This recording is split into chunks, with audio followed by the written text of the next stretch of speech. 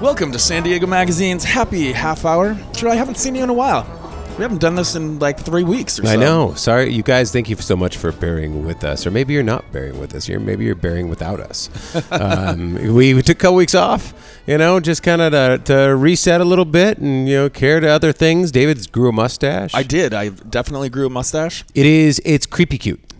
I'll take that as a compliment. Yeah, no, I mean, he looks like a beautiful man, I got to tell you. I mean, he looks like a cop that plays in a metal band. That's pretty much what I am minus the cop part. Yeah. Okay. Got it. I took a couple weeks off. A lot of things have happened. I mean, we are at San Diego Mag. We are going out into the streets, and I'm starting to actually film, do stuff that I was doing for Food Network, and basically creating 3 to 4 minute segments, which will eventually be in episodes, and create a Food Network of San Diego. So we've been going into some of the restaurants. I just went into Fong Trang. If you guys have not been back to Fong Trang in a long time, you have to go. Oh my God, they have caramelized fish. It is a whole catfish that is caramelized in a clay pot and is a traditional southern Thai dish. Fong Trang is in Convoy, one of the foremost, oldest institutions of Thai food. Yeah, excuse me, not Thai food, Vietnamese food in San Diego. And I talked with the owners, got their story, and we sat down and really had a deep conversation about how they got here, the first generation. When the first generation of that family came over, they didn't speak the language. They didn't know what to do. The only way that you can really, make it is to sell food. They cooked all these traditional dishes from southern Vietnam, and they cooked for their friends and family and sold it. And everybody loved it so much they started lining up at her door.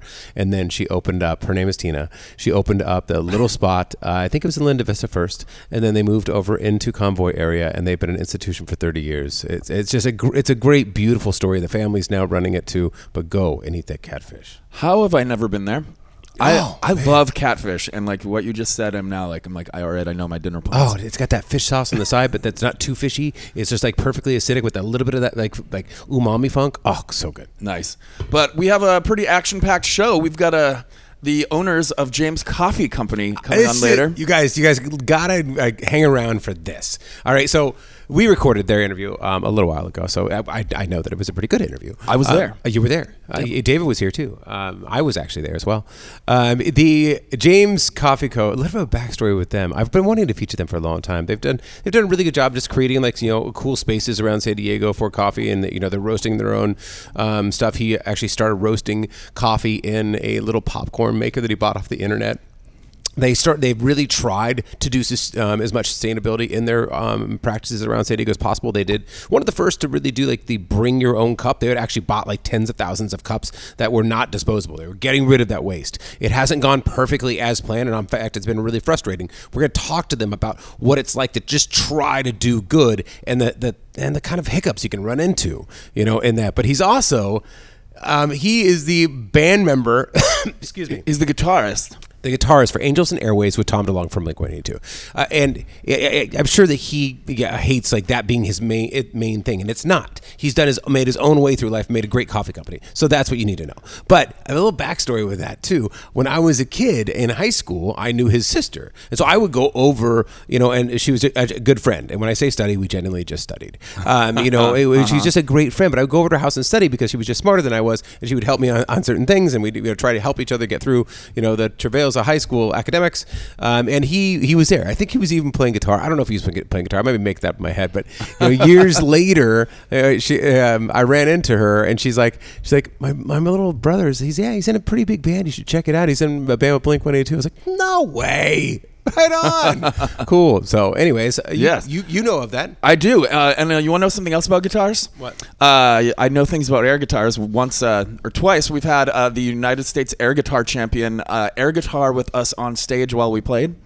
And now I get the honor of being a judge for the San Diego for the United States Air Guitar Championship this Saturday at the Marrow. You guys, that was actually a cue up. The reason why we brought up David's association with all these bands, to be quite honest with you, was that David could cue that up. I could plug the hell out of myself. National Air Guitar Championships are this weekend. You can go in person and watch. It may sound like a terrible time. To be quite honest with you, when I first heard this, I was like, that's the dumbest thing I've ever heard in my entire life. But you know what? If you've ever seen it, It is so much fun. I don't know if you ever did like air band in like high school, middle school, and whatever. It's more about performance. It's more about energy and dancing and skill and everything else. And it is awesome. And everyone's all themed out. Like there's one guy that's like the Jolly Green shredding machine. Yes. There's a guy, Randy Diablo, who's basically like kind of like a hipster version of like Joe Dirt. It's so funny. But so, yep, I'll be judging it. It's at the Marrow this Saturday. I will be saying lots of funny things, hopefully, on the judging. And wait, where is it? It's this Saturday where? At the Marrow in Hillcrest. Okay, gotcha. And the Marrow is like what? Where is the Marrow? It's on like University and Google. University and Google is my favorite answer that's ever been said. That is so good. All right, so University and Google this Saturday. Go check out the Air Guitar Championships. And me. David is there. Yes, come say hello to me. And so let's get into some news. We're playing a little bit of what's that game called? Chef Roulette? No, yeah, I was like Chef Roulette, or what's the thing where you go around the chairs and you have to sit down? Wife swap. What? Yes, we're playing. Okay, we're going to go with Chef Roulette here in San Diego. Yes. Musical chairs. That's what I was thinking of. Musical chairs. So, you guys, this is big. There's two big chef swaps. If you've been following, San Diego Mag and this podcast for a long time, you know that we love Kingfisher. Kingfisher is one of the greatest restaurants to arrive in San Diego in a long time. Great Vietnamese menu from Chef Jon Bautista, who grew up in San Diego, Filipino roots. Learned to cook like traditional French. And now is moving into some of the Asian dishes that he grew up with, and it's just kind of of the culture of the people that he was his family. And so he did that with Kingfisher, which is a partnership with the people who own Crab Hut, another great restaurant group in town. Crab Hut is awesome, locally loved favorite. So they did Kingfisher, killed it. He got nominated for James Beard Award. Well, a month ago we found out that he was leaving. So and I texted John. I was like, "Well, what's going on?" And he's like, "I just need to take some time off. I work so hard." Well, then a couple days later, we found out Jon Bautista got a James Beard nomination for his work at Kingfisher, had just accepted a job at the Fishery. Now, Fishery in PB, which you also know if you paid attention to San Diego Magazine, it is rejuvenated. Owner Anne-Marie Brown, her father started it. He was a fourth-generation fisherman. He runs a fish distribution shop out of the back called Pacific Shellfish. Anne-Marie now has taken it over and has like the Juniper and Ivy GM, the former Juniper and Ivy GM. She's got a barman who was from Whisk and Ladle back in the day. Whisk and Ladle was one of the best restaurants. It is phenomenal. And Mike Reedy, who was there, the chef for the last couple years, John is replacing him. So I was like, what is happening with Mike Reedy then? Because Mike Reedy's done all of this great work. So first bit of news is that there, to clarify, is Jon Bautista from Kingfisher is now at the Fishery, which means great things for the Fishery. And Mike Reedy, I'm like, what? And I talked to Mike and I said, well, what are you doing? He's like, I can't really announce it yet. He's like, but it's going to be really big. I'm like, you're going to Callie, aren't you? And this is true. Chef Travis Swikard from Callie, if you know it, I was just down there 2 days ago. We were filming something and he had this 275-pound catfish. I'm sorry, not catfish, 275-pound swordfish. It was the most imposing looking thing in the world. He delicately butchered it and broke it down into usable steaks and marrows and things like that in seconds. Mike Reedy is now joining Travis over at Callie. Callie, you guys, if you have not been, it is one of the best restaurants in the country right now. He is cooking at another level. He has his team completely bought in. And the fact that he just hired Mike Reedy, who is a great chef on of its own, suggests big things are coming. Totally. Do we know who's going in at Kingfisher?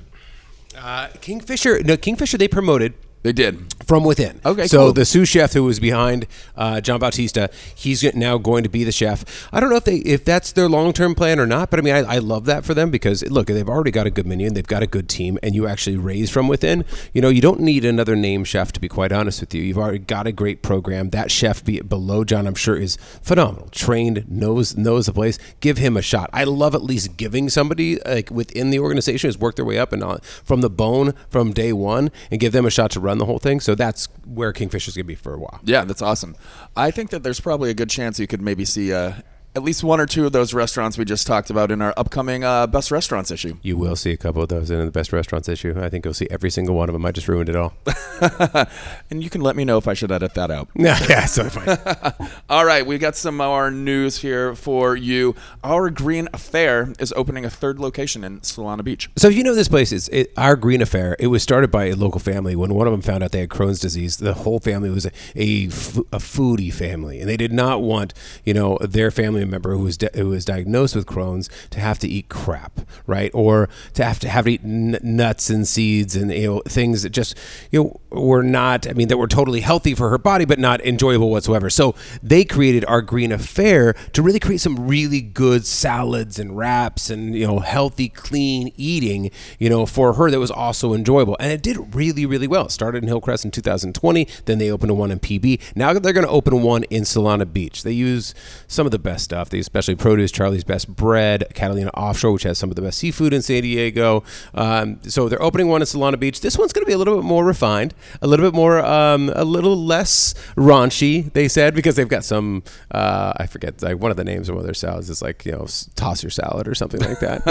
It's a sexy, provocative sort of Hillcrest, institution. And the one at Solana Beach is going to be a little bit less cheeky, but still that same good, healthy, clean food. And also their restaurant name sounds most like a 2000s Screamo band. Our Green Affair. It does. Yeah. Yeah. Or at least the song, something like that. Yeah, it's like a mix of Green Day and something gothic and romantically gothic. Yep. So Halal Guys is opening not 1, 2, 3, 4, or 6, but 5 locations in San Diego. Yeah. All right. Look, so some people that is big. You land two ways of the fence on this, right? You're like, oh God, we already got Kebab Shop. That's our local guys. We love them. Yep. Get off my lawn, Halal Guys. Or you say, you know what? There's a lot of room in this city for good food. Halal Guys, if you've ever been to New York City, if you're from New York City, this is a classic street stand that was serving halal style food, which halal is basically animals that are butchered and harvested according to guidelines set out in the Quran. And it is, at the end of the day, I can go through all of it, but when you're a food person, what you know about halal food is that it tends to be cleaner, better, more ethically treated. It's just, you look for halal food, because they're very careful and clean, and they make sure that, the animal is treated in a very, like humanitarian way before its death. So there's not as much stress in the animal when it meets its end, so halal food is just good meat. And these guys became legends in New York City because they're like yellow and black checkered. They appealed to the taxi drivers, a lot of whom in New York City, I believe it was upwards of 60% at a time. I just read a story, I believe it was in the New York Times, about the percentage of taxi drivers, at least in the 90s and the 00s, were almost 60% Middle Eastern. So these guys were out driving the streets and looking for some good food that they could get on the go. And Halal Guys was that like go-to, that taste of home. I mean, really good, really, a good Middle Eastern, kebabs, shawarmas, that sort of thing. So they're coming 5 locations. We don't quite know yet where, but the next year you'll see 5 of them across the city. I'll give it a shot. I'll definitely give it a shot, but I do have my loyalties to our local boys. I know. Kebab Shop. Love you guys. Yes, indeed. You're going to be okay. So maybe the smallest sushi restaurant ever is opening up in Linda Vista. Yeah, this is Sushi Ichifuji. 10-seater. They're doing pretty much omakase only or a nigiri course, so they can only serve. They're only going to do 2 turns on that. 10-seat sushi joint in Linda Vista. And again, it's basically whatever they have fresh. You just put yourself in their hands, and they will make you a custom-made course for the night. And it's because it is 2 guys who, one of whom has worked at both Michelin-starred sushi restaurants in San Diego. That's Masato Fujita, who is at Soichi and Tadokoro, both of whom have Michelin stars. He's really worked his way up the ranks. His family has a century-old sushi restaurant in Osaka that he worked at. So they really, really know their stuff. 10-seater, just opened. Try to get yourself some tickets, some reservations. Good luck. What do you think it's going to cost to do the omakase there? I haven't looked into the price yet. I mean, if it's only 10-seater and they can only turn it twice, it's got to be a couple $100. Yeah, I would say at least that. Yeah. And one last news No, item. no. You're missing things. Oh, I'm missing things. Yeah, agua frescas. All right. Don't miss my agua fresca. Oh, geez, I missed agua frescas. How about agua frescas? tell me about that, Troy. Tell me. David, the great Harding is among us. It is upon us. We are starting to what can we make hard? I'm going to take a Capri Sun. I'm going to make it hard. I'm going to take oat milk. I'm going to make it hard. I'm going to, it's like, I mean, every drink that you could ever imagine is getting boozed and spiked and everything else. And I'm all here for this trend, especially this one.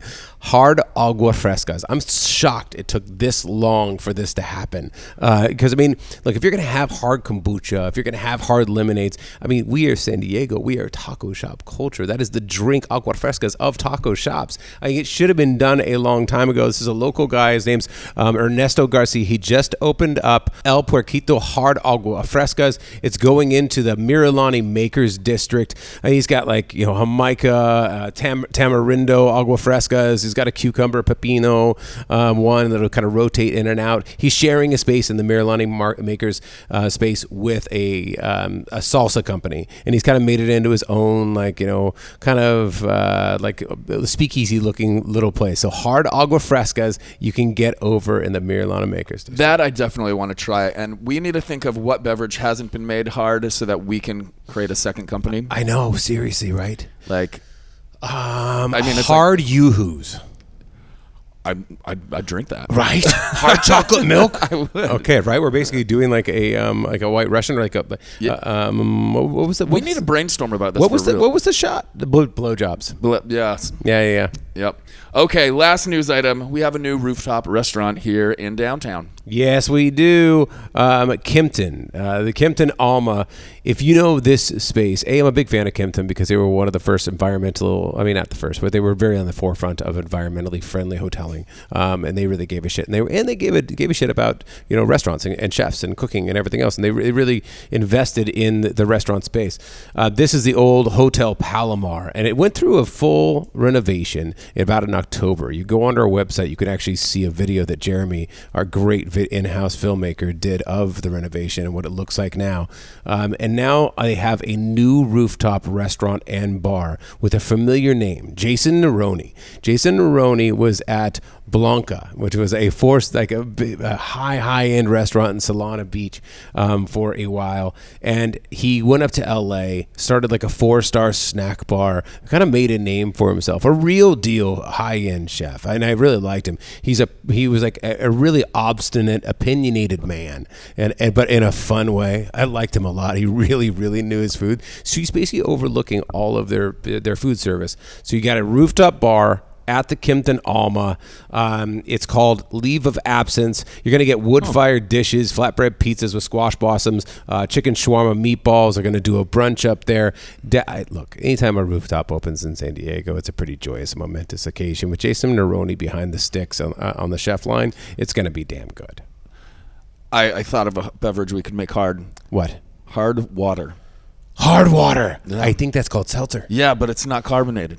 Oh, so Jason, just water. So David just invented flat seltzer. I did. Thank you very much. No one can take that from me. Yeah, you guys just send us the millions of dollars now. Thank you so much. And that is your hot plates this week. We will be putting up a blog post on SanDiegoMagazine.com, linking to all of that good stuff. And we do want to let you know that right around the corner on June 23rd is our Best of North County party. Excited for this one. It's going to be good. It's at the Carlsbad Flower Fields from 6 to 9. You can get tickets at sdmag.com/North County.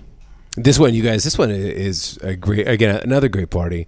Of course, I have to say that all our parties are great. So believe me with a grain of salt. But if you've been to one of San Diego Mag's parties, we've got Amalfi Cucina Italiana. We've got Avant. You got Izo Spirits, which makes that a great mezcal. We did a podcast episode with them not too long ago. L'Auberge Del Mar, Le Parfait Paris, Matsu. I mean, so many great restaurants. It's over the top. It's great. And it's in the flower fields. We got a band. There's going to be about 1,000 of us, sipping and tasting and talking and dancing and drinking and everything else.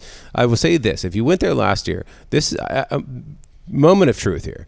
We didn't do it right last year, and it was still a really good time. I had a really good time. But last year, what happened was we did it right on the tail end of COVID. It was the first time we'd ever done this venue, and the max capacity was, we didn't hit the max capacity. We kept it off a couple hundred short, just to make sure that everybody had enough space.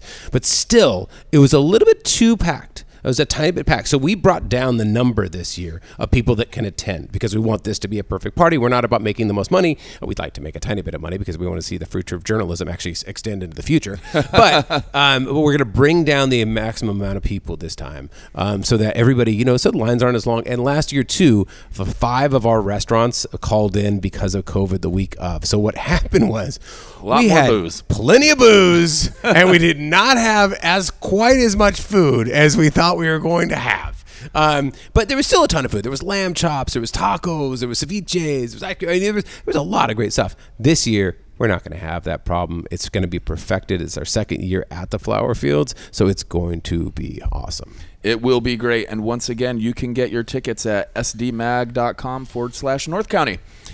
And let's bring in our special guest now. All right, so you guys, today on the podcast, I have basically what I've considered as a big hole in my resume as a food and drink writer in San Diego for the last 15 years. James Coffee started, 10 years ago now, I believe. It actually is 10 years, yeah. Officially our launch date was April 1st, 2013. All right, so that voice that you're hearing right now is David Kennedy, who started it. As I understand it, you started on a little popcorn maker in your house or your apartment or wherever the hell it was. We'll get to it all. But then evolved it, and it's become this great, coffee brand here in San Diego with a few different locations and a good community, and doing some efforts in sustainability which we'll talk about. Some of them successful, some of them not. We were just talking about that before the podcast started. But it's become one of the most, in my view, one of the most beloved coffee brands in San Diego. Mm-hmm. And we have similar friends. I grew up with your older sister, became really good friends. I grew up in Mount Carmel. I went to high school at Mount Carmel, grew up in Rancho Penasquitos. You the same, kind of knew some of the same people. And you went from, you have been in the music scene for a long time, guitarist for Angels Airwaves, I'm sure a lot of other things. And then you ended up in the coffee world, and you basically dedicated your life to it like some people do Jesus. Welcome to the show. Just like Jesus. Welcome to the show, you guys. How are you? And the other half of James Coffee, Carina, you guys came into the coffee world together at 2015 you came to San Diego, correct? Is that on Google? How do you know that? I do my research. He's very thorough. Very Where thorough. is that information? But that is true, right? Yes. So husband and wife, correct? Yes. Correct. Okay, husband and wife. You guys have a family together. You've been running the business together since 2015? Yes, and there is a third person, and is my brother, her brother-in-law. Yeah, Jacob is 33% of this. If I'm 33%, okay, all right, you're 33. Yeah, that math checks out. Then we have the silent equal with us here. Yeah, Jacob is. Yeah, so I just don't want to leave that part of it out. But but then essentially Jacob and I got going together. As an official. Starting a company. Yeah. And then fortunately Carina got involved and made it all sort of transparent and make sense and make it seem like we knew if we could, buy that piece of equipment or hire that person or maybe start a new location. Prior to that, I always say Jacob and I just put money in a pile and somebody would ask it for us and we just give it to them if it was there. But we didn't really know if it was real money or fake money. Yeah. So I want to give everybody a bit of backstory though, right? Okay. So you grew up, and we'll kind of go through a shared history here. You grew up in San Diego, went to Mount Carmel and then Rancho Bernardo High. Yes. Correct? Okay. That's correct. Okay, good. This is we're going to hang the interrogation Yes, bulb. It's going to come down right now. I want to make sure you have your facts straight. You will be hooked up to the lie detector as soon as David gets it ready. All right. So you grew up there, started playing music. Give me a little bit of background of your music career. How did you get involved with Angels Airwaves? What bands were you in before then? Let's start there. Okay, I'll try to keep it quick just because I'm old and there's a lot. But no, when we started, our group of friends, we were all kind of huddled around. I was essentially really focused on surfing. Other friends were really focused on skateboarding, but we all sort of had this commonality of music, and we all played different music.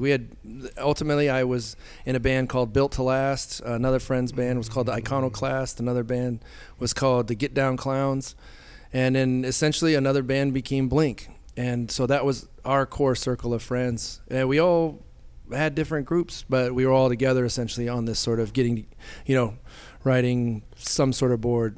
And were you guys playing in backyard parties at PQ? Yeah, essentially backyard parties. And then old Soma, and then went out to like Che Cafe and Soul Kitchen, and some of us. Where was Soul Kitchen? Soul Kitchen was in El Cajon on Main Street. Okay, but like, yeah, I mean that's a long time ago. Yeah, it's been a couple years. Yeah, and then from that was our familiarity, our group of friends, and that's how ultimately my connection with someone like Tom from Blink. Sure. From that, we ended up doing like a band called Boxcar Racer. Oh, that's right. You did Boxcar Racer together. Yeah, we did. Okay. I went and saw you in Montreal once. That is random. Yeah. Okay. It's not random, but that's really cool. I actually maybe even remember that. I don't remember the show, but I remember that night, and that's another thing. But it was just I went out to dinner that night with my friend Ben at the time, and they took me to a nice little place. But that's it. We can talk about that later. But I had really good food there. And the reason why I bring this up, so obviously David has played for some of the, some just really cool San Diego bands that have come out of here. But part of the reason why you started James Coffee too was kind of a revolt, as I understand it, reading interviews with you in the past, that you would go out on tour and see everybody just drinking, and you wanted something that was kind of an alternative to that, and you thought coffee culture was it. Yeah, but I wouldn't put it as a revolt. I wanted to do something that sort of participated with some sort of adult social activity. Yeah. And it wasn't a revolt like oh my gosh, I'm going to do something the opposite, but it was more like I enjoyed the conversations people were having about beer and wine. Right. But I couldn't participate in, or I had no desire to participate in those particular conversations. And then when actually with Carina, I met Carina. We met in Indonesia more than a handful of years ago, and then from that we were really connected for a handful of years. And so Carina, you've been involved since the beginning. Then I thought that you came. She in the business part, but as far as inspiration and conversations and getting this, because me being a musician, I kind of always knew that my. Yes, we've met before. Yeah. Before James was there. So yeah. Okay. I met him. He was only a musician. James Coffee wasn't there yet. Gotcha. Okay, so give me a little bit of the background. Yeah. So you guys met. You were in Indonesia, correct? Yes. David does not like telling the story of how we met. I do like it. Okay. Oh no, I don't. I don't like that part of it. There's one specific part he doesn't like because he was on a band hiatus and he was DJing at the time, so trying to figure out a different avenue. You don't like saying the music. DJ word? Yeah, I don't like saying I was DJing. But I was, and it got me down there. Oh, whatever. So I was DJing a holiday party for Rip Curl, like all these brands that were, they're I don't know what you call it, like, yeah, they're all like. What do you call it? Surf skate, action sport brands. Streetwear stuff, and they all came together. Like it was like Billabong, Rip Curl, like and essentially I got hired to be a DJ for this party. Now, are we talking Diplo, like drop the bass? I don't know what I'm doing. I was playing like I had people yelling at me for stuff like that, but I was like playing The Cure and Depeche Mode and stuff. You emo little DJ. I don't think that's. We're all actually, emo at points, right? I'm in just write dark poetry. Yeah. I guess I grew up on The Cure. So did you? Okay, so how did you meet though? You wanted to request a song. Exactly. I wanted to request a song, but I had security. And he wouldn't let me request a song. I wasn't taking requests. I would have taken requests from her though. I would have. I can't believe those guys were like, no. Like, if she came up to the thing and said, I want to request a song from the DJ. And I had a group of local dudes that were like, no, the DJ's not taking requests. I was like, I didn't hear about it till later. I was like, I would have taken a request from her. Carina, you didn't stand for this, though, I get the feeling. Well, I think you got your request through, didn't you? No, she didn't. No, I didn't. No, I really didn't. No, we met up at a club later that night. Right. That's the part you don't like to talk about. That's the part I don't like to talk about. So we met at a club later that night, like an after party, and she put her. I was just holding up the wall essentially, and she came over and asked if she could put her drink on my table, and I was like, yeah, sure, like of course. And then she went off, kind of danced a little bit, and then she came back, and then she just looked at me and she said, "Where are we going next?" And I was like, and you're like, San Diego, wherever you want. We're going to form a coffee company together. We're going to have children, and that's the rest of our lives. Yeah, that's exactly what I said. Right?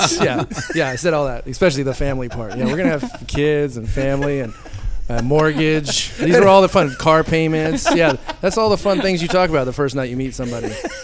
So, all right, did you give him your request that night that you met? Did you probably like, you know what I was going to request? What were you going to request? I was going to request justice. Oh, Jesus. Yeah.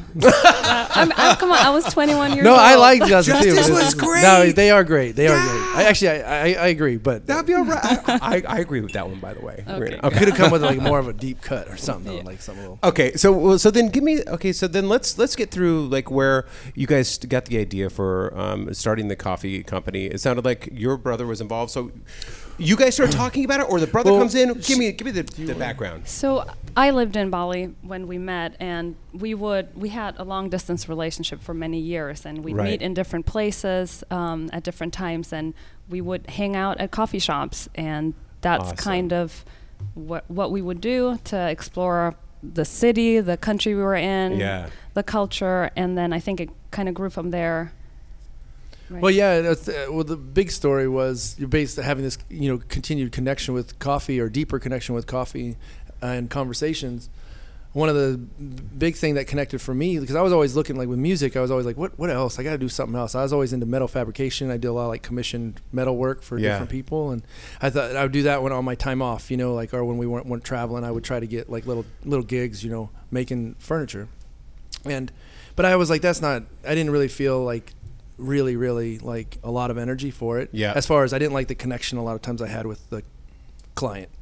And she brought up like her friends from university that at the university she was going to, that were roasting coffee in their house, and then on the weekends like serving free espresso to the sidewalk just so people could taste their coffee and their roast. And I was like, wait, what do you mean they're roasting at home? Yeah. Like I was, you thought that you needed this. Like I thought it was like, what are you talking about? And I said, what a cool way. And then they eventually, through the school program, they got like funding to open up their own little like student cafe on campus. And I was like, what a amazing organic way to like learn about a business and continue like in a natural rate of progression. And probably just like music too. Oh, so much like music. You're like, I can do that. I can do that myself. Yeah. So I immediately went on, online, and that's ultimately, going back into what you brought up, the popcorn maker thing, is all these people, all these home remedies of people roasting coffee at home. And the popcorn maker was a good one. And so you bought a popcorn maker? From I believe I bought it I was in Germany with her, and I bought it and sent it back to California. But on eBay, you got to buy an old one though, because the new ones are all regulated with power. The old ones you could just turn it on and sear an entire city, start a fire. Yeah, right. Just like no problem with that. Then no one cared about back in the 70s. But so you get this old school popcorn maker off the internet, or you buy it in Germany and send it back. electronicbay.com. Okay, electronicbay.com. Definitely, you want to hit that up. So a popcorn maker off of eBay. Yeah, you get it sent back into the United States. Yeah. Now you're fully endorsing this though, then, because you sent him on this goose chase, right? I think at that point it was she's like, music ain't gonna work out for this guy. She was fully endorsing it for her parents. Like, no, he's not just a musician. He's gonna start a business. She's not gonna. So she definitely was like. That's great. My wife does the exact same thing, to be quite honest with you. She's like, okay, look, I know that you have this dream over here, but you know what you're also really good at? What we might actually work and actually make a little bit of money for the family? Here we go. Yeah, okay, sounds good. All right, so you start experimenting. I mean, was it successful in the beginning, or was it a disaster? Straight away. It was just awesome. Everything was... You're full of shit. Yeah, of course. But no, I mean, you know what? That's what's wonderful about coffee, though. In all honesty, yes, it wasn't what it became, but it was successful. Yeah. The first time I found the green coffee, got it. It all worked. I made a French press right away. Was it good? No, but was the experience fantastic? Yes. Yeah. I mean, because I really saw it all happening, and it was just a matter of learning at that point. But the elements were there, and you could just combine the two. I didn't have an idea. Honestly, this wasn't even about a business at that moment. It was just wanting to get deeper connection with this sort of drink that I was becoming more and more enthusiastic about. But eventually it connected to, like, hey, let's start. The only way to buy things, too, is to sell things, essentially, to make money. Right. Yeah. Well, I mean, this is how some of my favorite. I mean, Bird Rock Coffee Roaster started in the same way. His wife gave him a Christmas gift, you know, just to start getting into home coffee making, and he started doing it, and did it really, really well, and people dug it, and he had this cool surf, vibe going on that resonated with the local culture and everything else, and he gave a shit about the growers and sustainability and everything else, and that took off. It's kind of like you started as a hobby, kind of again like music. There's a little bit of parallel that you're like, look, it may not sound good because I guarantee your first song was crap, right? There's a band called Them, so yeah, of course it was bad. So the first one, but that you can keep on playing. You liked the process of it, right? You like that's what it is. It's like when you actually connect with the elements that bring something to life. Yeah. So whether or not it's good or not, you just like everything that it took to get there, and you're like, I'll just get better at it. You can get better at it. Yeah. Okay. Okay. So you start. Okay. Then how does the company actually start? Or where's your first gig? How do you start selling? When do you come over? What? I think that you started online, and it was 2013, and that's kind of how you. Well, yeah, we started online, and we were taking any event we could, like showing up at like a hair salon opening, or a charity event, or some sort of, just anything that would just be like, yeah, come and serve coffee in the parking lot. Yeah. Most of the time we'd always do it for no money, just for a whole year, really. We just would show up and try to make cups of coffee for people. And and everyone were like, how's this working out for you? I was like, I don't know. But I don't think it's something that you just have to show up and do it. It's the same thing with music too. You don't know. You're not looking at like what you're getting out of that situation. Yeah. You just know what you're not going to get if you don't show up. Exactly. So, which is nothing. You don't know what you'll get if you do show up. So we just kept showing up. Yeah. Until we finally, trying to get that sort of name out there, and what we were doing for at least over a year until we opened up like a little retail spot. And did you know, when was the first batch? I mean, how long did it take you to get that first batch? You were like, dude, this is actually really good. It was pretty quick, actually. As far as something that we were, because with coffee, there's once you've kind of, I don't know how to, it's not like this overcomplicated process, Right. But it can become as complicated as you want. For sure. But when it just comes down to it, it's just about applying heat over a certain period of time. Yeah, roasting. Yeah, roasting. So if it's baking, it's like a continued setting something at a constant heat over a period of time, where roasting is an increased heat over a period of time. Yeah. Anyway, and following those kind of guidelines, and if you just try to hit it in the middle, like we were pretty comfortable and confident after, a little bit to like, we were excited. So you had this. But going back, I don't know, going back, I might have been like, that was pretty, that wasn't very good, but we were. I read the first thing I ever wrote for a paper. How'd that make you feel? It did not make me feel very good. It did not. It was an interview with Ziggy Marley. Wow, from that's college. a big gig. Yeah, it was cool, wasn't it? Yeah, I also did Space Hog. That was my first two. Yeah. But the Ziggy Marley, heavy hitters. But there's a line in there though that says, and this was right when the internet was coming out, because I'm old, and it was 91, I think, or something like that, when I wrote this thing, and I was like, and in case you're wondering, readers, the Ziggy Marley lets his dreadlocks hit the keyboard as well. He's on the internet. It was the worst piece of shit that has probably ever been. I actually burned it. I did. I actually burned it in effigy, and I was like, I'm sure this is very nice. I should have kept it. I was a little bit impetuous, and I did actually burn it with a fire, with a real flame. Yeah. Anyway, so if you could go back, I'm sure that you're making way more sophisticated. Your development and your process and consistencies are really big, a huge part of it all. So everything's gotten just incrementally better over time. But when we started, we were like, heck yeah, we were excited. So what was So then, how well, obviously you guys get married, or you come over to the United States, and then you become part of the enterprise, right? Yes, pretty much, yeah. Pretty much. There was a hiccup in our relationship. I'm sure. There always is. No relationship is ever. There was a few years where there was just one big hiccup. Okay, so there's a little bit of a brief intermission in what is and then we were doing we were really focused on like we were just talking about the other days. Like I really feel like that time that Carina wasn't a part of James Coffee, and we were on our hiccup. I felt so like long, it felt like such a big part. When I look back, it's like the smallest part of the company now. Yeah, and because it was only a couple years or more, and but I guess over that years of time we wouldn't talk, and I can't say they were nice conversations. Sure. There might have been some late night emails. Oh, you guys are real human beings, huh? Yeah. Just like all of a sudden I'd wake up in the morning to some blasted email like, oh my God, I can't even look at my phone right now. It's just so mad at me. But you know what? We kept thinking about that. There was a time I was like, hey, like I think we should get back together and maybe we can just meet in some like neutral area. I'll fly somewhere, you fly somewhere. She's like, no, I'm with this other person. And I'm focused on this stuff. You can just go kick rocks.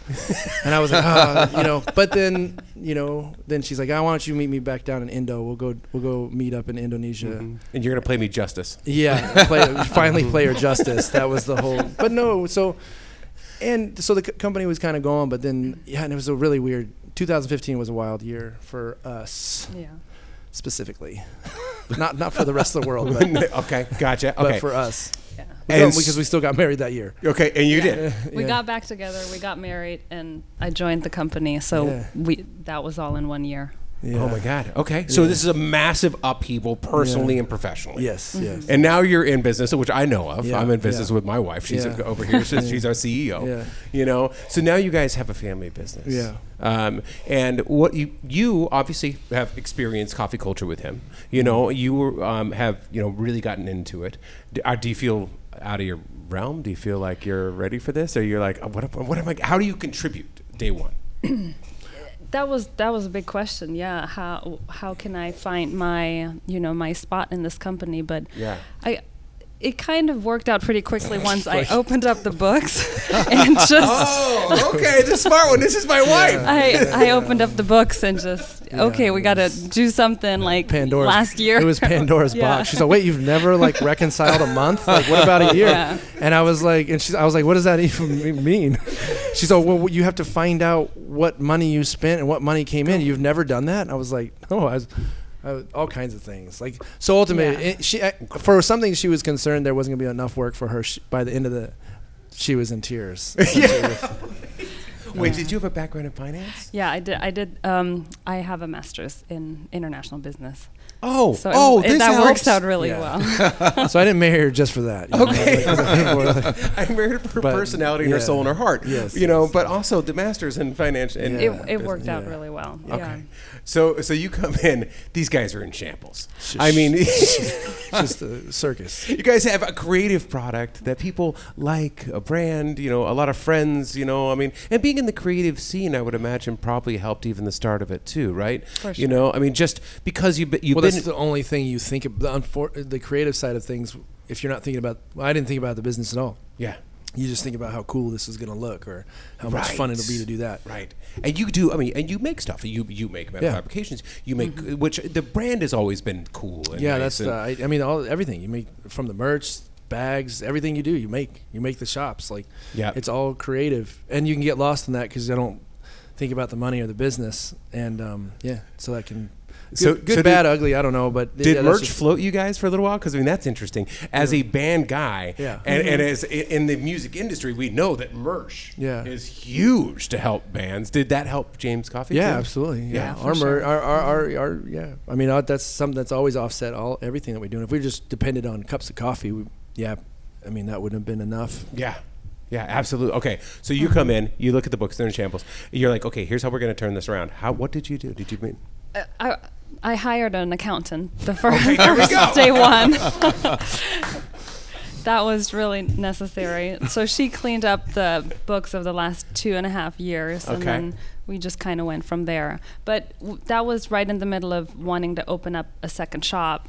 and not knowing, can we do this? So it started in Little Italy, correct?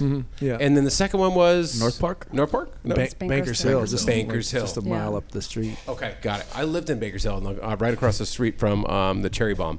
Where in Bankers Hill is It's on 4th and Palm, so kind of like where Evolution is, but Evolution's on 5th and whatever that street is, but 5th, and then what's the vegan pizza spot next door? But it's kind of like right there, but we're over on 4th. Okay, gotcha. Is it the Sisters Pizza? No, because that's further down. That's up Hillcrest. That's on okay, First or whatever. Got it. Yeah. Okay.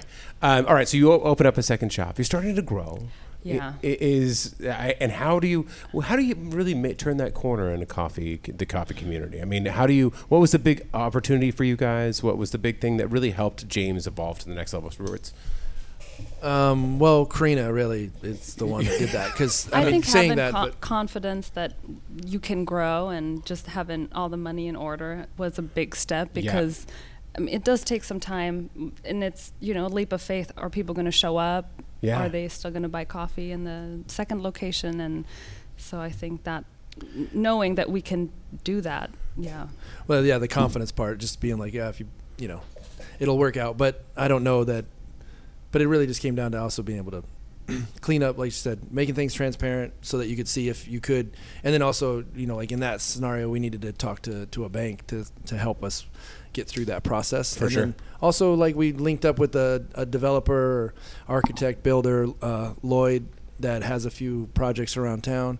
Lloyd Russell. Oh, is it Lloyd Russell? Yeah. Okay. Yeah. And he's Lloyd Russell, for everybody at home, and he is one of the yeah. foremost architects in San Diego. Yeah. I mean, And- really renowned. But he's like kind of he's a generation above us, but he's still like a music guy. He's still like a part of the scene. He's very familiar with so many of the, he would have just been before us. Yeah. And and so we were, I guess in that way we were able to connect and talk about things. Okay. And he invited us into that building the project that he was in up on 4th. Which is great. Yeah. Okay, got it. Yeah. That's a Lloyd Russell project. Yeah. Obviously, that in and of itself, you have a few architects in town, Ted Smith being one of them. Who owns the Q building? Jonathan Siegel. Being another, and Lloyd Russell. I mean, really, are few, and there's a way more architects than that. I'm just touching the surface of like people that have been around for a long time in San Diego. But if you get in a building like that in and of itself is an attraction as well. That helps. That just creates like a synergy. It definitely makes it to where we're like, we'd like to be in one of Lloyd's buildings. Yeah. Right. Yeah. Right. Gotcha. So your coffee business is going. You've got the books under control. You've got the creative merch ideas and the creative scene, of people that you can kind of gather around you.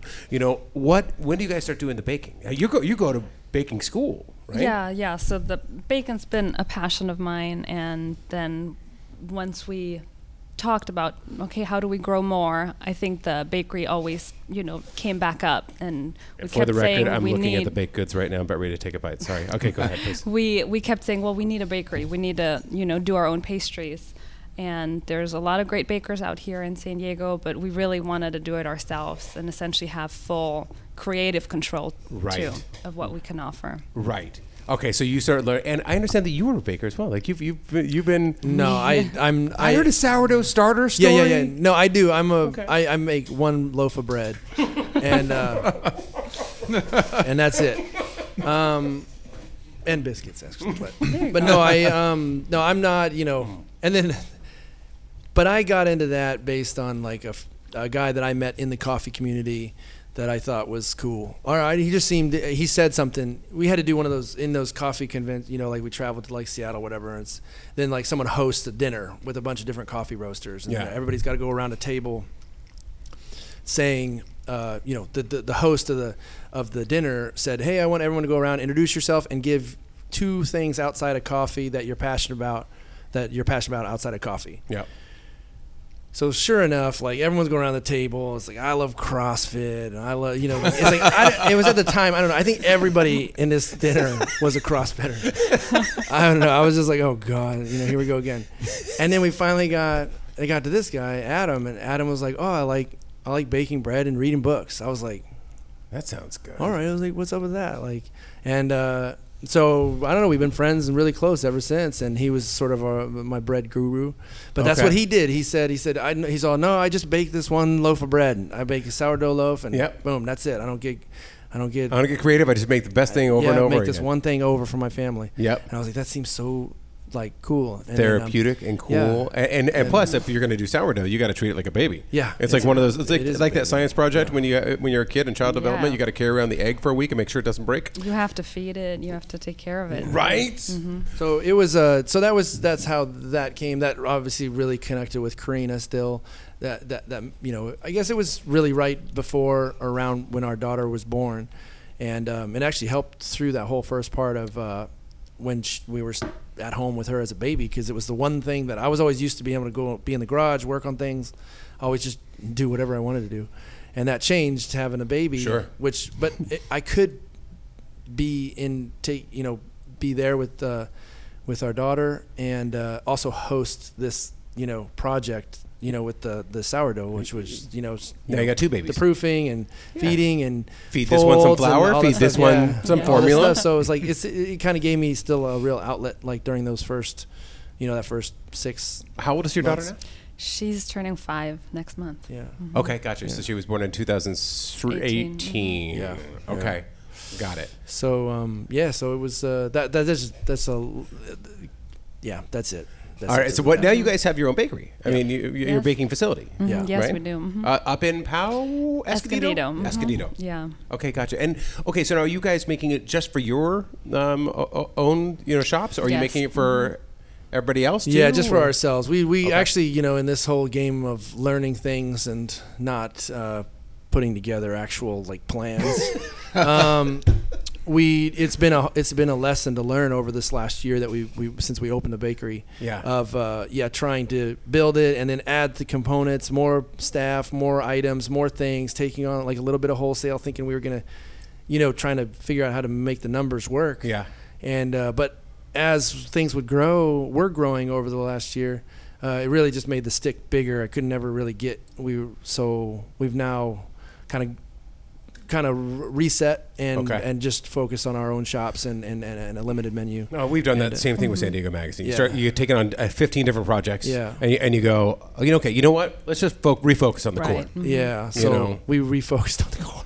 But yeah, it was it's crazy. It's another world, having that as an element to the company. I'll bet. And I mean, and look, if you're talking about coffee, you're talking about croissants. You're talking about this. Yeah, and the croissants. I mean, it's a 3-day process. It's really a labor of love. So it's hard to, cut corners on that. Yeah. Is that a morning bun? What is that? That's a morning bun. Mm-hmm. Mm-hmm. I'm looking at something that's beautiful. Yeah. This is great podcast content. Right oh my God, this is fantastic. If you could see what I'm talking about. Well, you know what's funny? We've been doing this for 8 years, talking about things that people can't see, and apparently they like it. Maybe it's like sort of sensory thing. It's a sort of masochism. You know what I mean? Yeah. It's like it's like, hey, I wish you guys could taste this morning bun, which is now dripping cinnamon and sugar onto our floor in our office. Troy is putting it in his face at this very moment. Actually, that's really, really good. That is nicely done. I mean, I know that you don't make it yourself, but you came up with the recipes and you're helping. Yeah, and we have great bakers in the bakery. Okay. They know what they're doing. Okay, awesome. Okay, so let's talk a little bit about sustainability within your guys' program and what you guys have done. And I know that that's important to what you guys have done. Yeah. Right. Yeah. And that's a core of who you guys are. You know, of giving a shit about the earth, of trying to do it in a more sustainable way. One of the things I know, just off the top, and then I'd like for you guys to fill in the blanks for me, please, is that you got rid of single-use cups. 2021? We did get rid of single-use cups in 2021. January 2021, we did. But then we had to bring them back. You had to bring them back. And this is okay. This is not, and we talked about this beforehand. Like you try to do everything you possibly can to be the best operator, most responsible, ethical person. Yeah. And sometimes it doesn't work. How hard was it? Okay, you gave it a shot. Was it just like you were losing cups right and left? There wasn't a good tracking system? Well, it's definitely a learning curve. We just realized that not giving people an option for single-use cups. But people, they might just throw out that jar. They might drink that coffee and just throw it out. So that is actually worse than throwing out a single-use cup. So giving people the option, I guess, seemed in that way more sustainable. Yeah, it took us almost 2 years to realize it, but I was something that I felt like going into it. It was part of the conversation, like, hey, are we going to go 100% this way? Or are we going to also, and it's like, well, if we go partial, at the time I thought, well, then people aren't going to ever choose it, you know, this sort of jar exchange program. So, and it was also kind of a tough time to do something like this based on COVID and everything. Right. Because it was still kind of, you know, we were still within the year of COVID, right? Yeah, within the year. Sure. But we were tired. It was really like, in our small business, and it's small, I guess, you know, everything's relative, but we consume so much, you know, like as far as like, and all these single-use items, there's just so many of them, and during that time, it was just everything became single-use items, and everything just went that way so hard that we felt like we needed to. We just had to pull the trigger on doing something. Do something to offset it. Especially, I didn't think about that. Yeah. I mean, especially being in a business, even before COVID happened, you saw single use in your own business. Sure, we actually meant to go into this program in. It was going to be, I think we had it set for like April. We had it even up on our shops at April 13th or something, 2020 was when we were supposed to go get rid of all our single-use items. Yeah. But then the world happened, and so that killed or hit pause on the idea. And we were waiting, and we were finally like, look, we just everything. You know, it would have been a lot easier probably to transfer at that point. But anyway, we hit pause for a while, and that was the idea, was that if we did this, then we could educate more, you know, or get our message out there more, because it would force the issue that people couldn't all of a sudden decide to have the single-use item. Yep. Mm-hmm. But like Carina said, that just over the time that we were doing it, we were just kind of banging our heads against the wall because we just weren't getting jars back. And it's not, and people thought they were doing us a favor by giving us the deposit. But the reality is every time the deposit came in, it's like we're not asking for what it cost. You know, for them, we were just trying to add a number that made it reasonable for people to participate. And if they would bring the jars back, then everything was cool. But the problem was people would just come around and they'd be like, I'd be in the shops and be like, hey, oh man, my whole cupboard is filled with these things. I was like, that's not the point. Like, like it's not doing me a favor. I'd be like, hey. At the time I'm trying to give somebody their money, their refund, or, you know, on the exchange, like, hey, I got to give you $3 back. You brought in 2 jars. And I go, don't even worry about it. I go, no, that's not the point. The point is, I want to worry about it. The way this works is if it's a give and take, like, and then that's how it would make the program really sustainable as solely as you know, like a non-single use item shop. But the reality is we just weren't going to ever. I just guess we were just decided that. As a more complete program was, we just, if people were going to treat these as single-use items, then they should just have a single-use item, and then they should just do what they're going to do. And I'm not going to try to push them away from our shop, but hopefully still give us an opportunity to still have conversations with them if we see them in the shops all the time. Be like, hey, you should really do the jar thing or whatever. But that hard, you know, like this is the only way we're doing it, just was not. It was just. We were just draining money, and also I felt like we were creating more problems. Isn't that? I mean, and that's how a lot of like pilot programs work out with the good ideas. You're like, okay, now let's execute it. Yeah. And like, God. I mean, I'm sitting here looking at a jar right now, and imagine this is one of the jars that you started the program with, right? Yeah. You know, and it's in a James Coffee koozie, which looks like your favorite band T-shirt. Yeah. And that first, I can tell me what coffee this is. Do you know? Shop blend. It's shop blend? Yeah. Okay, gotcha. So this straight up down the middle, like good with waffles, good with a sandwich, you know. Straight up down the middle, good with waffles. Yeah. I think that should actually be the entire name of the coffee. I didn't realize there was actually coffee in there. I thought you guys brought me some grounds or something. That looks fantastic. Thank you. And that is really, really good. There is coffee. Straight up down the middle in a koozie. All right. So, but give me an idea of like, okay, so when you launched this program, did you get like 5,000 jars, and then like 2 weeks later you're like, oh, we got so many jars. I was like tens of thousands of jars. And then we kept having to order them. I was like, well, that's just because the program is more people are coming in. More people. Then I was like, wait, we just keep ordering tens of thousands of jars, and I was like, I was getting we were getting nauseous. I was like, oh, sure. I was like, it should slow down. Yeah. Like we should be getting more back. We should be reusing them. And then all of a sudden there'd be the incremental, like single, you know, new customer that was participating in the program. But it just wasn't like not slowing numbers down. Numbers were not. Yeah. They were slowing down, but not so much so. And maybe if we just had the one shop, but then we have 4 shops, and has like a lot of jars, a lot of koozies, and a lot of everything.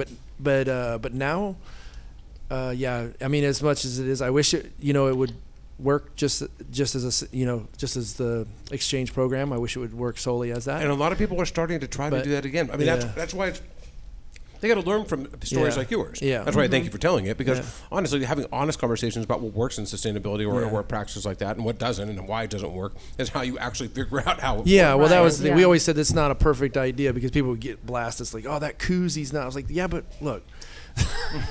Come on, man.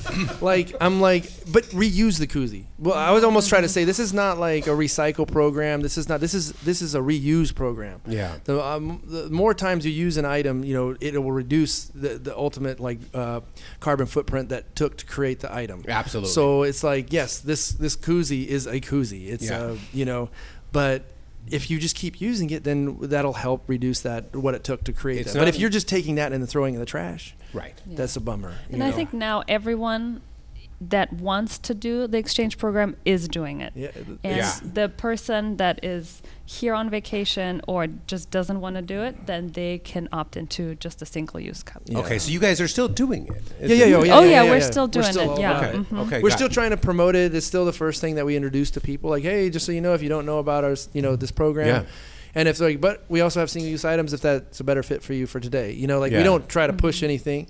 So, but we still, and in this scenario, I feel good about it. I feel at least like we're doing, because we haven't had people are really, when they opt in, they're like, take it serious. They're like, okay, sick. Like, I'm not being forced. I chose. Absolutely. Before we were definitely forcing people. I mean, we weren't forcing people into our shops, but they felt like all of a sudden they're like, wait, what? I gotta buy a jar. Like, what do I, and they're walking out. I was like, dang, that's, but we got a lot of. It was good though. Well, this is my call to people then to embrace a reuse programs because you guys have seen in the industry. I mean, we are a magazine printed on dead trees, in oil-based ink sent on trucks to people around San Diego. It's our business model. But do I think that it has beauty and I think that it has art and I think it has value to a culture? Yes, I do. I really think it do. Do I have to throw out my entire business model? No. But what can we do? How can we improve this? I mean, to your koozie point, I mean, no one's perfect here. Right. But you can try to do things. Like we signed up for a program where we replant a tree we replace every single piece of page that we do in San Diego Magazine. We replace that in replanting. Wow. So awesome. So I mean, we do a few other things, in terms of volunteering like 1% of our people's time, to sustainability efforts, things like that. And you guys are trying it, but it's never a perfect thing. But you have to embrace it. You have to go forward in it. I mean, we talked about the sustainability issue. We did a sustainability issue in December, and people were like, oh, you want to talk about the elephant in the room? I'm like, oh yeah, I want to talk about it. Absolutely. We're not perfect. How can we go forward? So anyways. So that's my challenge to everybody out there is to go get a jar of James coffee in a koozie as well, and reuse that koozie and reuse that jar. Right. Yeah, bring it back. Or bring it back. Bring it back, man. Bring it back. Okay, so what have you learned about the coffee business? Are you guys happy that you've done this? Are you guys do you love this? Do you see it going forward in the future that you're going to have locations all throughout the United States and you're going to be the next James Bucks? What's going on?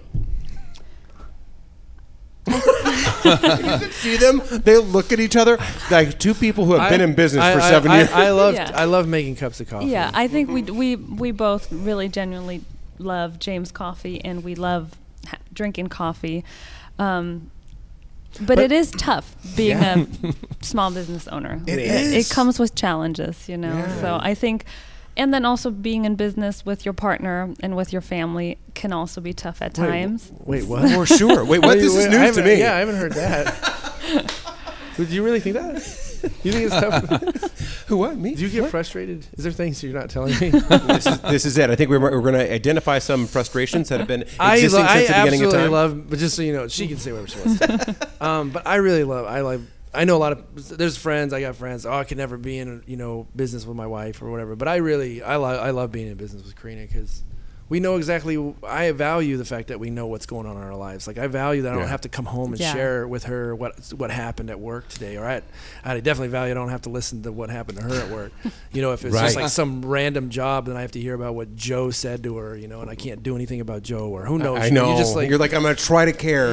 About you know, like. But so we get to do and share everything, and we can make our. It's cool. Like I really like being with her. Yeah, there's good and bad because we do always end up talking about work all day long. Same. There is no Claire and I, no breaking point of. My wife and I will sit on the couch and we will have some wine and just talk about the business all night long on vacation. We don't really take vacations. That's a lie.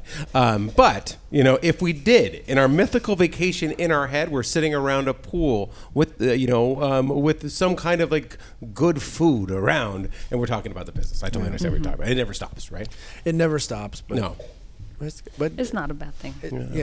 It just is what it is. Why San Diego? Why do you love San Diego? I mean, I people ask me why I didn't leave. I'm a writer. I'm a guy that does TV. You know, they're like, you should go to LA. You should go to New York. You should get the hell out of here. And I was like, no, I don't want to do that. I want to stay here and make my contribute. I mean, I'm not going to say I'm going to make the city cool, but at least I can like contribute to be a small part of a culture that actually increases, you know, the art, the culture, everything here. What about you? I mean, I can't speak for.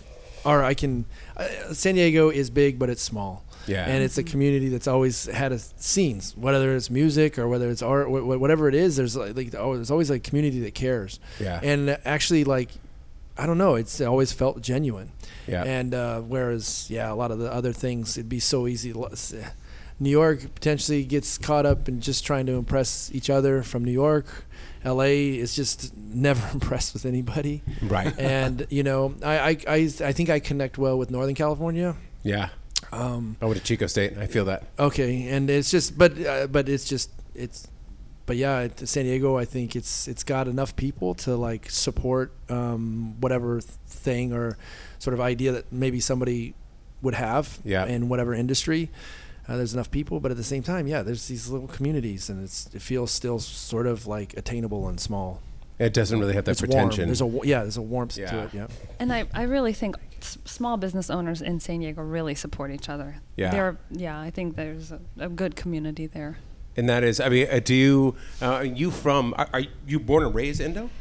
I am born in Germany, but that's right. I lived in Indonesia for a while, and my mom is Indonesian. Yeah, so they split their time from Germany and Indo. Okay. And then I would imagine San Diego probably the best California city for you to be in then, if you appreciate the Indo culture. Because to me, it's always been the most relaxed, kind of like laid back California city. I'm totally, you're like, no, San Diego sucks. I love living here. You just said in the car ride over, you're like, when are we going to get the hell out of this city? I know it. I can see it in your face. I'm just kidding. Okay. No? Yeah? No? Hello? Anyway. No, I really like being here. You do? Yeah. All right. We love it. Everything seems romantic and exciting always when you're looking outward, you know. Yeah. But here at the end of the day, it provides so many different great things. It's a great platform. So you can have like a worldwide international voice from this place that doesn't have to be New York or Los Angeles. You know, it's like you can make as much noise here, I believe, as those other places. Exactly. The and question for you, music-wise, what's going on? Are you going to do more Angels and Airwaves? Are you going to do? No, yes. We're in a great spot, which is fantastic because there was, as just friends, as relationships, the guys in the band and we can.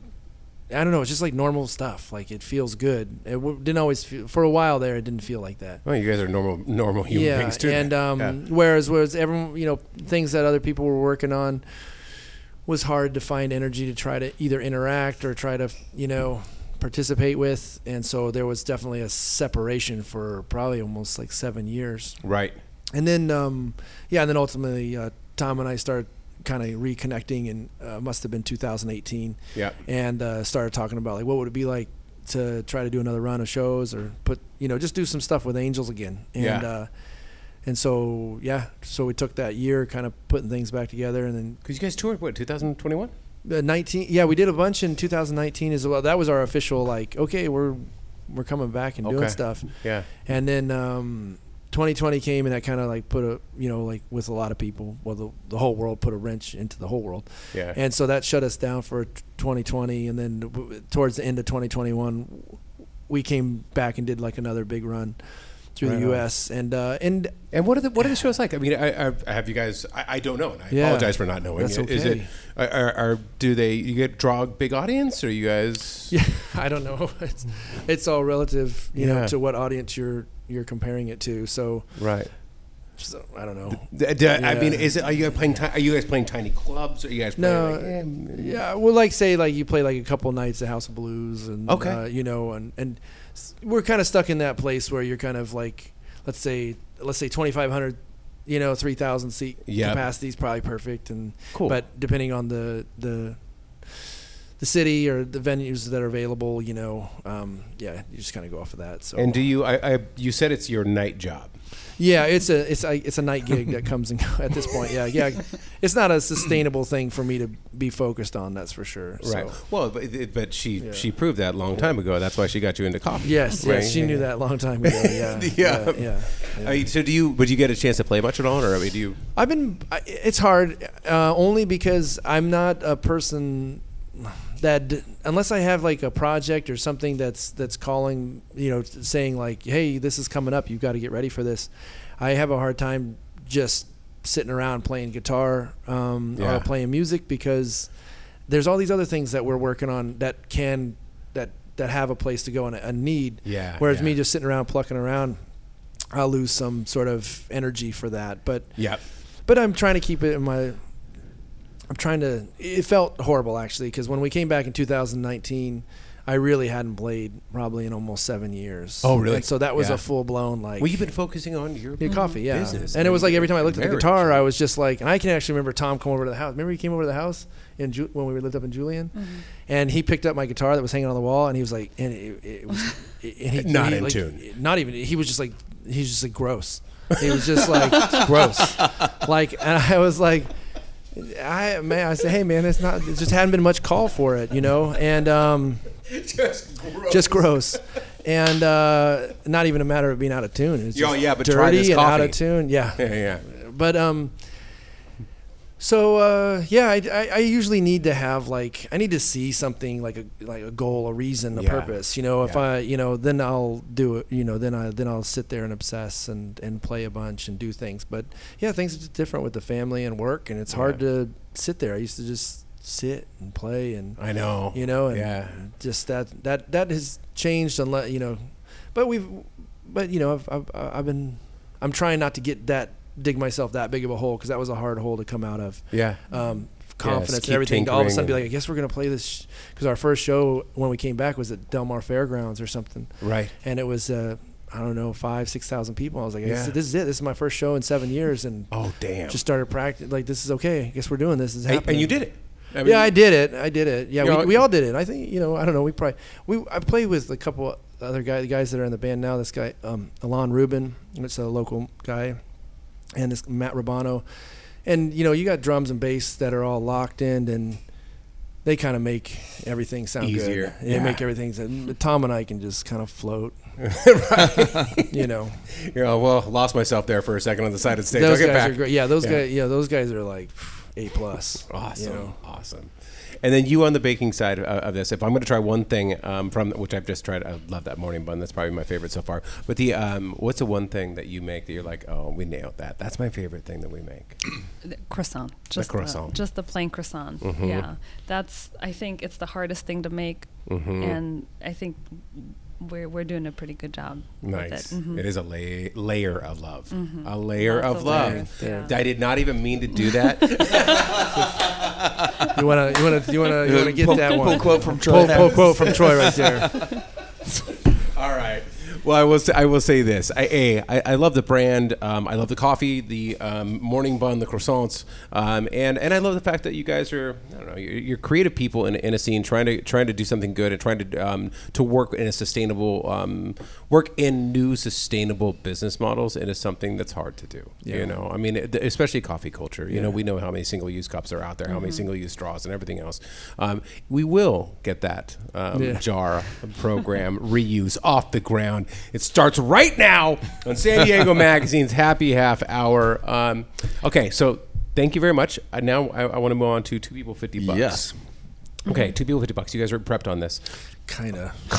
Okay, so well then but I'm gonna have an answer for you. It's a really simple question. I mean, I know that you grew up in Rancho Penasquito, so I know where you're going. You're going to Roberto's. You can get three rolled tacos for $6. No, that's what it is. No, okay. Well, now I'm 46 now, so okay, that's right. Oh, that's right. We've aged. Yeah, and I play in a rock band. I'm still not in the 1980s. No. No. Oh, damn. I'm going to live in the glory days my entire life. Okay, so where's the one place though that you love to go? Like, I mean, if you're like, are we allowed to say the same thing, or you can say the same thing? I think we said because we do go there together. Okay, all right. Like, Where do you we guys don't go? get much time to be like. We actually don't get much time to just be like, hey, we got time to get lunch ourselves. Kids business. Yeah. So and then when we do, I think we always we always vote for this little spot over in Sunset Cliffs called Little Lion. Oh, they're the best. Oh, you know it. Oh, well, I mean, it's kind of your job to know it. Right, it is my job. But my wife and I, we live in Opie. Oh, you do. Okay, So the yeah. Coulon sisters. Yeah, Yes. yeah. Oh, they're the best. Yeah, we You love look like them. you could work there. You have like a hip. I understand that you make your own clothes, or you can stitch your own clothes and everything. Yeah. You have this Yeah. hip sophistication about you, but you're also relaxed and mellow. That's them. That's the sisters, right? Yeah, they're fabulous. They're pretty Yeah. cool. And they got great food. It's a great, everything about it's great. I feel like when we go there, we're on like the French Riviera. I've never been to the French Riviera, but I feel like I'm in some place special. Like I'm like, and it's so pretty there. Everything about it. It's just like, it's a little special spot. It is. Just that little box, man. The neighborhood, like it's just the cool. And on the edge of the earth. Yeah. That's where I proposed to my wife over there on those cliffs. Oh, So you did? everybody, Oh, every other nice. San Diegan. Apparently. Not me. I made an appointment down at the courthouse, and then I showed her the piece. And I said, "Hey, you want to go down to the courthouse at 4:00? You remember that on Tuesday?" I said, "You remember, right?" That's so Yeah, romantic. you told me on Thursday, hey, we're getting married next Tuesday. Yeah. I said, "Do you want to? You want to go down there on Tuesday so they can get us in?" Well, you know what? Honestly, I probably even better than mine. But I was actually on the cliffs. We're having a picnic on a Wednesday. I'm like, I want to do remarkable things on unremarkable days. I think that was my thing. So I do this, and I'm nervous as hell. I know she's gonna say yes. I think she's gonna say yes. But I'm like, I've been down at Sunset Cliffs. I lived in Opie for 7 years. And I've been there, walked down there, gone surfing down there, everything else, right? And so I never saw anybody get proposed there. I think it's only come up in the last couple of years that Instagram really got hot and heavy, and people were really flocking down there for the sunsets now. So I'm on this blanket. I'm gonna propose to her, and I'm just about ready to do it, and somebody proposes right to the right of me. way. I mean, right to the right. No way. And I go. She turns to me and she goes, "Wouldn't that suck if she said no?" I go, "Oh yes, it would my suck. God. It would really suck. I've got the ring in my pocket. I'm going to propose in a couple minutes." So eventually, I did it. I kind of threw up in my mouth a little bit. Yeah. but yeah. So you still proposed, even though I did. Wow, I felt like my thunder had kind of been stolen a tiny bit. It did. And then 100% it did. And I know. And I was just like coloring by number. I was tracing right now. But I still did it. She still said yes. That was it. That's awesome. All right. So 2 people, $50. Little line. Wait. What are you guys ordering? I said they have the I like their Belgian fries. We always get those. Yeah. there was some quinoa bowl, like they Oh, have yeah, the everything, green goddess bowl or and then something? They also do like, and then I get like just as cliche as it is, the avocado toast with a side of bacon, because I just don't want the bacon. And then they have a good burger there. They have the chicken chicken sandwich. Yeah, the chicken fried sandwich is really sandwich good. is Yeah. super good. Now they're only doing brunch now. I mean, they'll do the occasional dinners. We actually haven't been back for a minute, but that's it. Well, now you guys have Gone to. for lunch with Maxine. not me. You went with her. Yeah, maybe. Yeah. Yeah, I did. yeah. Oh, yeah. I've taken. Yeah, I've you went with taken the Maxine. kids, I didn't yeah. get to go, but you got to see. Yeah, you got to see the girls, and then So Little Lion, it is a magical place, and I love those. Yeah. And they're just like generational San Diegans, Yeah. too. They've been around Yeah. for a long time. They give a shit. They're just cool Yeah. people. And for me, I would say there's a new place in Hillcrest. It's a Lebanese bakery. It started up in L.A. called Fern Sage. Vernissage, they do a lot of like Lebanese and Middle Eastern breads, and then they put it in with various toppings, and they've got baba ganoush, and they've got tahini and a bunch of different things. But their shawarma, oh my God, their shawarma is so good. Oh God, I'm salivating thinking about it. I ordered it in the office the other day, and they have, I mean, obviously they're making they're baking fresh flatbreads, and we had their like sampler flatbread with a bunch of different toppings. Some of those were really funky. They're really funky. It was like a weird cheese. There was a weird cheese on it and I love weird cheese. Yeah. But it was rough to get down. So it's called the cocktail platter. I honestly, and I hate doing this, but I would stay away from that. But what I would do is I would get their shawarma with some of the flatbread. Oh my God, that beef shawarma and the lamb shawarma, which is a little bit crisped up, almost like like you would do with carnitas, was so good. With Middle Eastern flavors and spices and everything else. It was damn good. That's Vernissage. It's up in Hillcrest. It was really good. Yeah. I liked it as well. I had a feeling that was going to be your two people $50 this week. Yeah, man. I went north of the 8, if you can believe that. That's bullshit. Yeah, I know. It's crazy. Okay. I actually left North Park and went up to north of the 8. We had to do a walkthrough for our brunch bash party. So I was up near Omni La Costa, and I was like, where can I get lunch? Went into this like little like center that has like a Vons and a Albertsons and whatever other chain stores, and then I was like, what's this little hole in the wall place here? It's good. Same owners as Black Rail, but a place called Tin Leaf Fresh Kitchen, which is right that's where they beside started. it. Yeah. And it was so super good. I did get the veggie soup, awesome. But what I really liked is I got basically their cold meatloaf sandwich. And so they call it that sounds terrible. It's something I would have jumped on. It was really good. There's a leftover meatloaf sandwich if you guys want it in the fridge. It was really good though. It's like, so it's called the morning after meatloaf sandwich, and then they put it like there's bacon on it, and then like tomato, and like it was just on a Sadie Rose bread as well. So that was really good. Sadie Rose does some damn good bread. Yeah. So I would definitely go there again. All right, Tin Leaf. That's a good San Diego. They own Black Rail as well. They've done. They really give a shit about food. I mean, they have done like full animals in the kitchen and everything else, where they don't waste, and they use different things for different stocks and everything else. They know what they're doing with food and actually care. So that's it, you guys. James Coffee, thank you so much. Where can we find? Is it James Coffee at Instagram? What do we find you best? Instagram exists for us, and it's just James Coffee Co. I believe. At James Coffee Co. Or online. Or online, which is jamescoffeeco.com. Okay. Yeah, and those are our spots. It's pretty. You can Google it. All that stuff comes up. I mean, I don't know if I have. I mean, we're gonna put a blog post up. It's gonna have a link in it, anyways, man. Okay. It'll it's there. All right. Well, it's a pleasure to have you guys on again. I've loved watching you guys evolve. I can't believe it's taken me this long to actually write about something about you or talk about you on the podcast. And again, I still think one day you were studying, probably not studying, you're probably learning guitar when I came over to study with Lisa, your sister, and I'm like, this is like an old. He's not a friend, but I mean, I saw him once when he was young. I'm like, and he's got this coffee company. Like, I gotta have the guy in. And next, I'm gonna get your sister in. Because your sister. Can you name drop your sister's place in La Jolla? It's the Corner.